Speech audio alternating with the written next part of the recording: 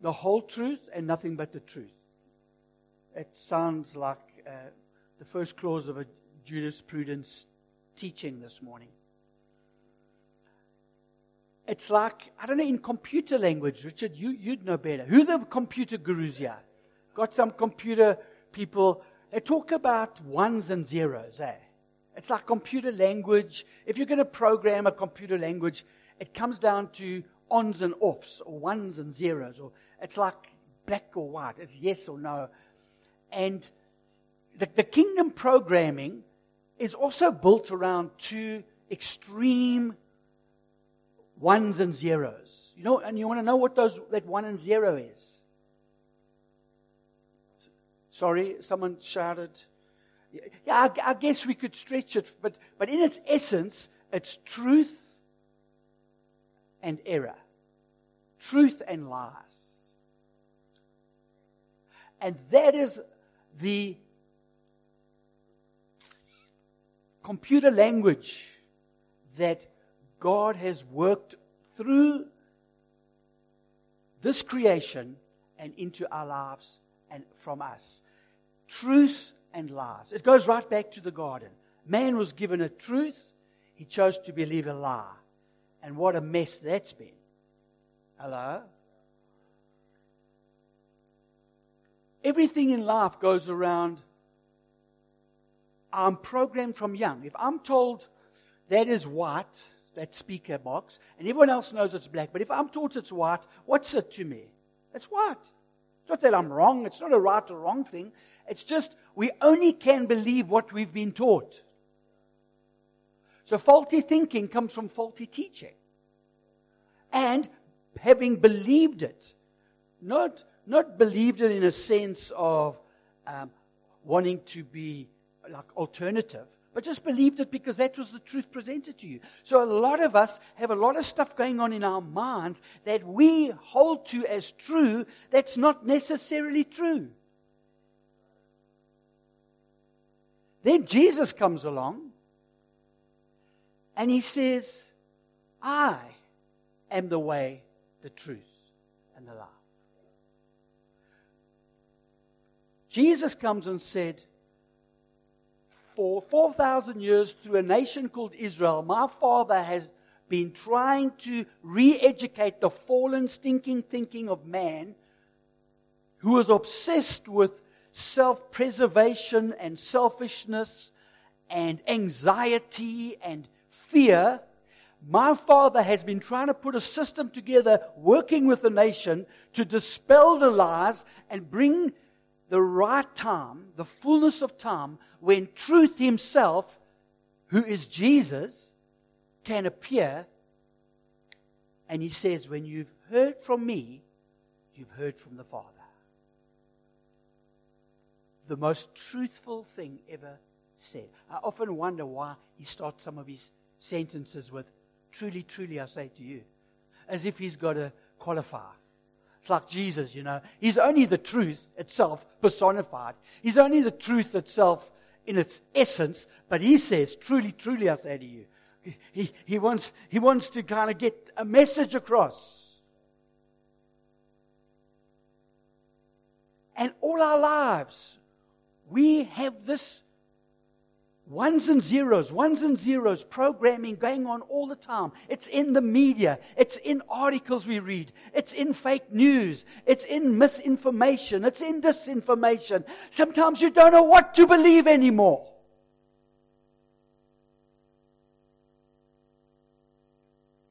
I love it that Jesus meets with these men on the road to Emmaus after his resurrection. And he takes the scripture, which they were familiar with, full of ones and zeros. Ones and zeros. But like those, you know those collages that have got no picture, but they're just lots of colors, and you stare, and if you stare long enough, it becomes a three-dimensional picture. What are those things called? Come on, Heather, you clever with that stuff. You know what I'm talking about. Those pictures, you stare at, and as you stare, you see a horse. It's called algogram or contra-algophysogram. None of you knew, so I took a stab at it.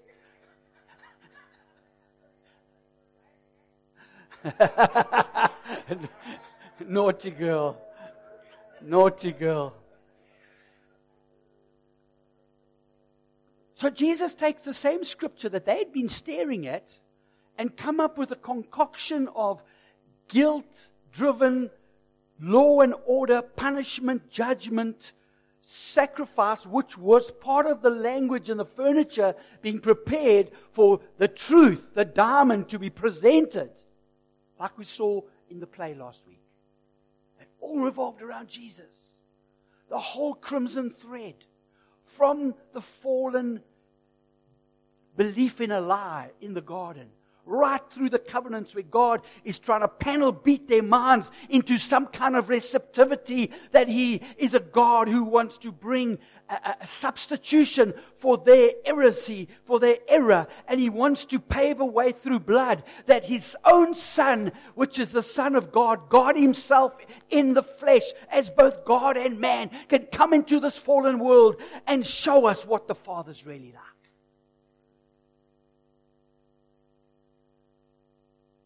Because you can stare at this book as much as you like. And the picture that comes back is often just a reflection of the God we've created in our own image. That is scary. If we do not make Jesus the center of our exegesis, is the big word. It's the lenses that we look at the scripture through. If we don't make His words and Him in His finished work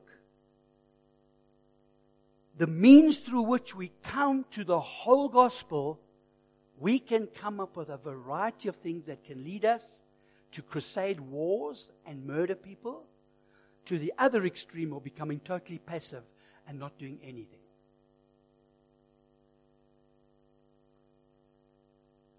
I don't know, I read somewhere, I've just been reminded now, that they designed these glasses, certain pair of glasses, that make everything the other way around.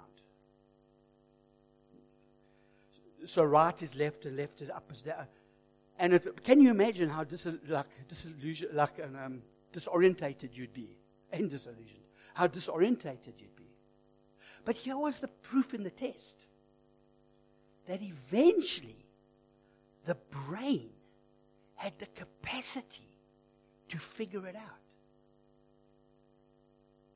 And over the course of this experiment, the brain got cleverer and cleverer and adapted to being able to go left, although it was seeing right, and go down, even though it was seeing up. That is the elasticity of the brain's material. That stuff floating around in your skull. It's got the ability to be changed. And Jesus comes on the scene. He meets with these guys on the road to Emmaus. And He opens the scripture, the same picture they've been staring at, the ones and zeros from Genesis to Malachi. And He opens it up. And what does the Bible say?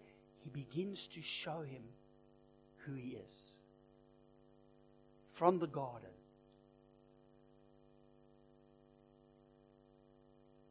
To Abraham, Moses, baby Jesus. Jesus crucified. Jesus resurrected. Jesus ascended. He takes the Old Testament books. Jesus didn't even have the Apostle Paul's epistles yet. I mean, they came like much later. He takes those books. That's why it's important for us to understand how Jesus saw the whole picture, the whole crimson thread. But here's a cliche word that's being used a lot, and in its use, it's lost some of its effectiveness, is the finished work of the cross. That statement. If I get up here this morning, and every third sentence, I'll throw in the finished work of the cross, the finished work of So, you mean Jesus died and rose again? That's the finished work of the cross. Jesus said it is finished on the cross. Is that what you mean? Well, it includes that. But it's much more than that. You see, Jesus was both 100% God, God's word to mankind. If you've seen me, you've seen the Father. I only speak what I hear the Father say. But at the same time, he was 100% man, and he was your word to God. He was your word to God. He was your word to God. He felt your anxiety. He felt your fear. He felt your sense of responsibility. He saw people around him get sick and didn't know what to do about it. Because remember, he only came under the anointing of the Spirit in his 30s. In his 20s, he saw some of his neighbors die just from a little finger infection. He saw the trauma. He saw the tears. He grieved. And he called out to God, his Father, day and night, saying, "Look, my dad, you never meant it to be like this. This wasn't your purpose." And his Father says, "You know, that's right." You see, the finished work of the cross is not just Jesus on the cross. It's Jesus in the carpenter shop. It's Jesus on his way to shul Bible study on a Friday night. It's Jesus running the errands in his house. It's Jesus going through all the stuff emotionally, mentally, and then having to face the rejection of the very people who said, "Hosanna, Hosanna, he who comes in the name of the Lord, oh bless his name," who was shouting, "Crucify him, kill him." He faced that rejection. His own disciples forsaking.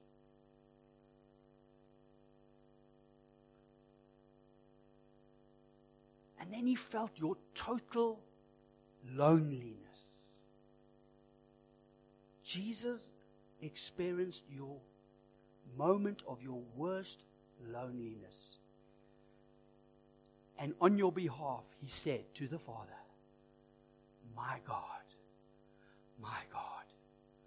why have you forsaken me?" And a further reading of that psalm shows that the Father never forsook him.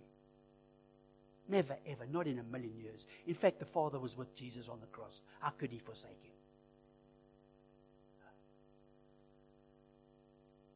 The finished work of the cross is everything about the life and the work of Jesus. And now, our computers, the ones and zeros, are being brought back into alignment. That as we keep meditating, as we keep focusing, as we keep hearing, the picture's starting to change. And it's a scary transition.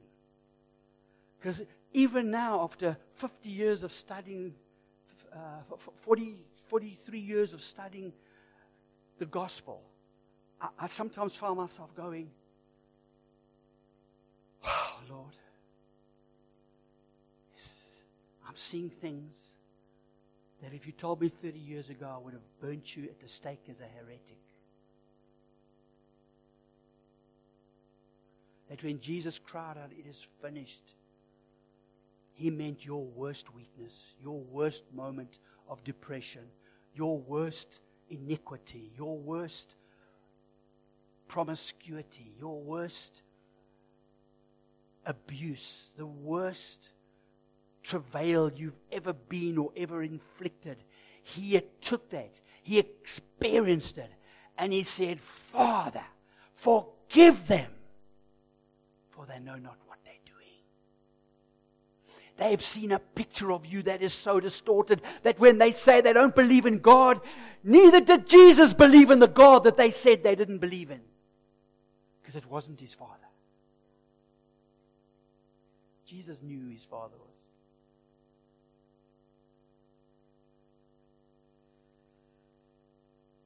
And he says, "If you've seen me, I'm the final benchmark."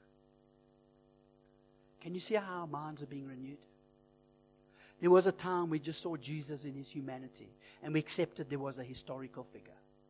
And we went to Sunday school, and we would talk about good Jesus that healed the blind and gave the deaf their hearing. And then we got to a point where it became personal, and we called it inviting Jesus into our heart. Well, I don't know if our heart's big enough for him, but certainly His heart's big enough for you. So, yes, there was that moment in time when Jesus moved from the historical Jesus, the Jew, Messiah, to my Savior, my Lord, the one who takes my sins away. And then there's been a journey to understand that we need a glimpse, like John did on the Isle of Patmos. Incidentally, when we were in Turkey, we could in the distance see islands, that maybe one of them was the Isle of Patmos, as we were looking across the Mediterranean. And he was looking the other way. He was looking towards the mainland. And he stood there, but suddenly his vision was just filled with lightning and fire and metal that goes white hot in the furnace, and peals of thunder and loud noises, and an experiencing battle to put into words with his limited worldview. And in that moment, he had this epiphany of this mighty Christ, and he fell on his face.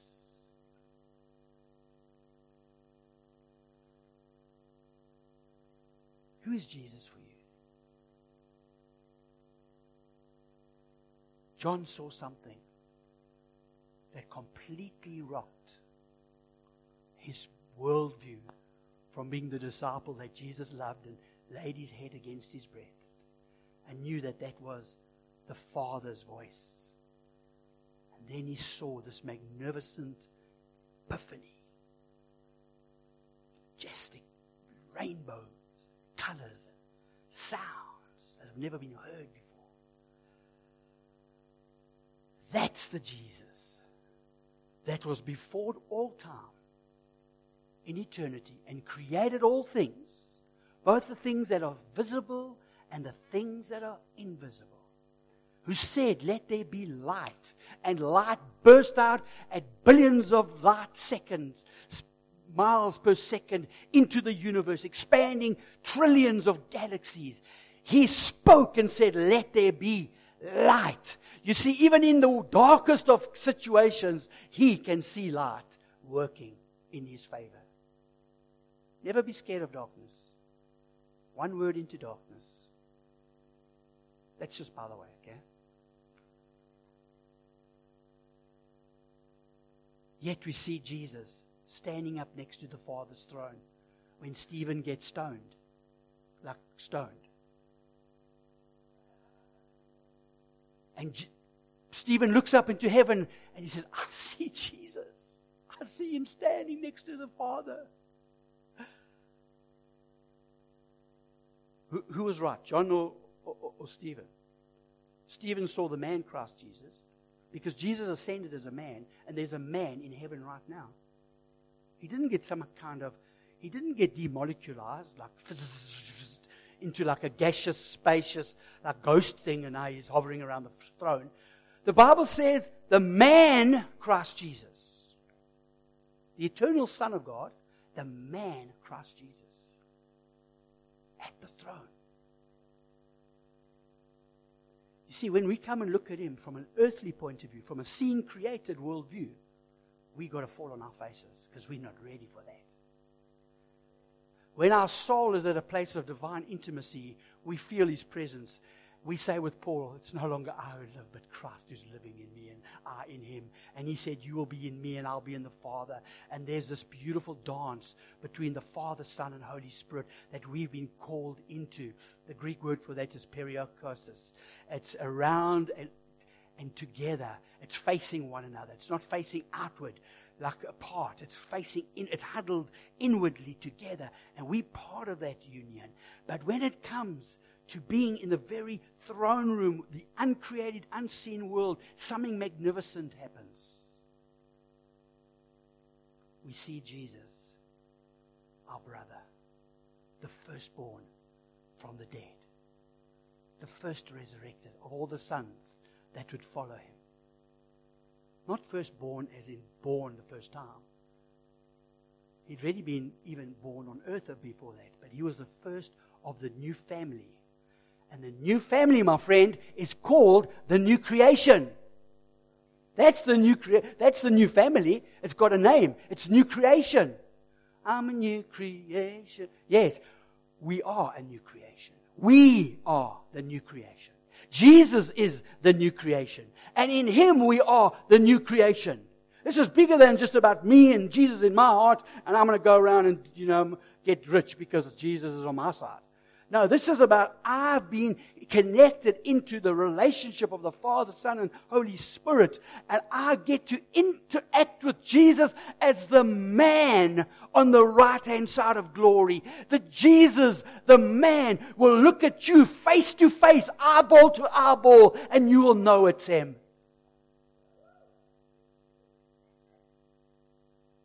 And He says, you know what? In the same way, those guys on the road to Emmaus, they said, our hearts got warm. They moved from like level 1, historic Jesus, to level 2, heart Jesus. And I hope they're around long enough to hear Paul's revelation on the third heaven Jesus. Because the created scene is the physical universe, with a physical sky or heaven, it's sometimes called, where the birds fly. The birds fly in heaven, the sky. But then there's the seen, the unseen created, which is the world of spiritual world. It's a world that so much of the occult is trying to tap into because they're ahead of the Christians. A world where there's not just a limit of 3 dimensions. There could be some quantum physics are now saying there could be as much as 11 dimensions. Sorry, I'm running a bit sideways, yeah? A dimension is 3 dimensions, is this way, and this way. We live in that. Einstein proposed a 4th, which was time. But quantum physics today are saying there's something like 10 or 11. We live in this little 3 box. We have no idea what's going on around us. It's created, but it's unseen. It's the world of spiritual reality. It's the world of the demonic. It's the world of the angels. It's the world of the power of our words at work. It's the world of where fear can actually incubate and produce after its own kind. And then there's the unseen, uncreated of God, the third heaven. It's the place where only God can dwell and those that are included in His Son, the new creation. And I've probably got nothing that I didn't really preach, but He, say Jesus, is the image of the invisible God, the firstborn over all creation. For by Him all things were created, things in heaven and things on earth, visible and invisible, whether thrones or powers or rulers or authorities. All things were created by Him and for Him. He is before all things, and in Him all things hold together. That chair you're sitting on right now is made up of atoms spinning around in a formation that makes a plastic atom. I don't know all the quantum physics stuff. I'll make up terms again. It's the cohesive bondedness of neutrons and electrons spinning in a circumferential direction. That chair you're sitting on is being held together by the one who created everything. Everything in this 3-dimensional, seen, created world is held together by Him. But then it goes further. He gave us this incredible body as a I'm a little bit sci-fi in my brain, but they put that little car thing on the moon, and they drove it from a shuttle, and they would drive it left and drive it right and drive it back, and then they took it even further to. Anyone see the movie Aviator? It's like where you can actually drive a person, but then you seeing through their eyes, hearing through their ears, tasting through their mouth, but you're on another planet somewhere, but they don't put you there because it's dangerous and your body will die. So they put this other thing there, and you actually live your life. An avatar, thank you, Janet. Pronunciation wasn't my top score at school. And in some aviation type of way, avatarian type of way, you are negotiating through a different environment. God creates us with this body that can smell and enjoy the beauty of His creation. explore, travel to different lands, eat different foods. Yeah, go Chinese. Yeah, make some more sushi. Heaven's going to be full of sushi, by the way.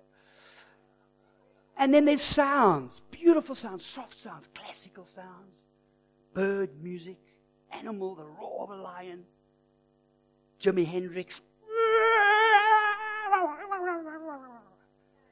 No, not for you. Only me and Raymond relate on that. Okay. And He's put us on this beautiful planet. And all we had to do was believe the truth. When God said, don't. And man said, at least, actually woman, technically, I will.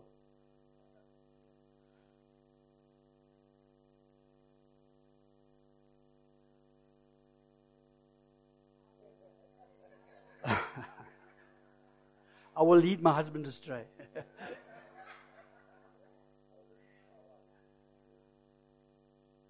And in this tragedy, this high mutiny, man's mind becomes deformed because the ones and the zeros started bouncing out of order. And it wasn't so much that he would die physically and drop down dead, but his way of seeing the picture would change. And there would be a problem created that God didn't give up on because He wasn't going to give up on you. And you were coming down the line. Or you. Because He already knew you were coming down the line. Or you. He didn't just write the end. He said, my son, we're going to fix this problem. We're going to change this situation. And the son said, Dad, I'm ready whenever. And the Holy Spirit said, I'm all over this. I'm all over this. Let's not fear what first Adam's going to do. Because we got a much better plan that includes first Adam. But it is fulfilled in last Adam. And it includes my beautiful creation. And the earth is groaning for the sons of God to be manifest and to rise up in their understanding that we're not just living here as territorial, terra firma beings. We're not just living at a soul level which connects the spirit and the physical level, but we're living seated in Christ right now. It's not just a fancy wish of mine. You know, I caught myself the other day going, yes, all the stuff about seated in Him, being in heaven right now. He says, am I not just trying to convince myself? And I went, hang on. I don't have to convince myself. Because it's true. Right now, your spirit is in Christ in heavenly places. You don't have to pretend it. You don't have to force yourself to believe it. It just is. My part to play is, am I going to live from that position or am I going to live from this position? Unseen, uncreated, the created, seen, the seen, created. My body, the vehicle, my soul, the bridge between my spirit seated in heavenly places. Look at this. Therefore, let us leave the elementary teachings about Christ, level 1. I think you got that? And go on to, here's a thought. We got to mature.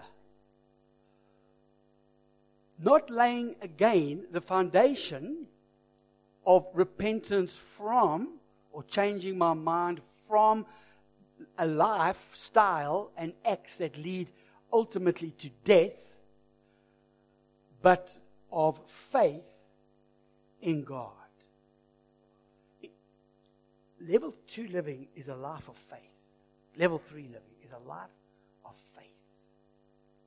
It's faith in the one whose finished work included living the life that I found impossible, dying the death I found impossible, and my resurrection, which was impossible. And in this place, He says, come, live from heaven. Come live from heaven a little bit. Come and live from heaven. And let me show you what a husband looks like. He said, Jesus was never married. Yeah, but He's got a great bride. I thought I'd get like response from that. Jesus says, living from heaven, you can be the greatest parent on earth. But Jesus didn't have children. Oh, really? Sons and daughters? Again, I thought I'd get a response. Jesus said, you want to run your business well? Live from heaven. Live from who you are in me. Live from the finished work as I was as a man. And I'll show you how to run your business. You say, well, what business did Jesus do? Oh, look, he's only been running the church for 2,000 years. That's better.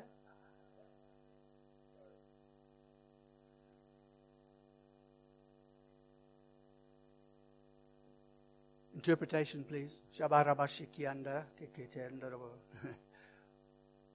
okay, as long as they're preaching the gospel. So, leaving the elementary teachings of the historical Jesus, going on to maturity involves two very important things, which is changing my mind from certain things and changing my mind towards other things. I did a little bit of work on that word at the end there, faith in God. See that? End of faith in God. So it's renewing how I see the dots and the ones and zeros, but it says faith in God. Now, my immediate response was, oh, that's probably a case for saying faith of God. You know, it's the latest buzzword now. Everybody, it's not faith in, it's faith of. And it's true if the accusative of the sentence, the object, is in the genitive form. Then you can translate faith in Christ as faith of Christ. So it's a little bit prone to abuse or interpretation, and it's a little bit, what's the word for omni? It can go two ways. What's that? There's a word for that. Anyway, so I thought, let me go and check this word out, faith in God, because in Galatians 2:20 it says, I no longer live by the faith of Christ. Quite correct, because the object of that sentence, the accusative, is qualified by the genitive. And in that case, it's of. It's the faith of. It's God's faith. So I thought, let me go and check this out. Let me not just get up on Sunday and say it's the faith of God. Let me go, and I found out it's actually not in the genitive. It's in a dative mood. A little technical, but you'll get it. The dative is qualifying the word theos. And it leans not towards faith of God, but faith in the presence of God. Or faith towards God. Ambiguous, that's the word I was looking for.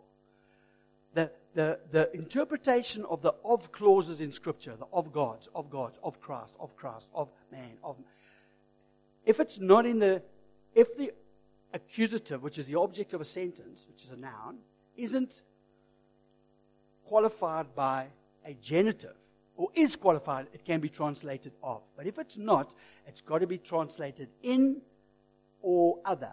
And in this case, all the commenters agreed with this little assumption, the faith before. So just think of yourself now.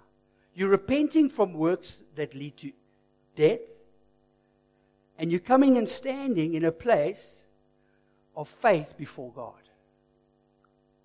Isn't that a beautiful picture? Faith before God means you're standing in the finished work of the cross. Because you're standing in the perfect life Jesus lived for you and as you.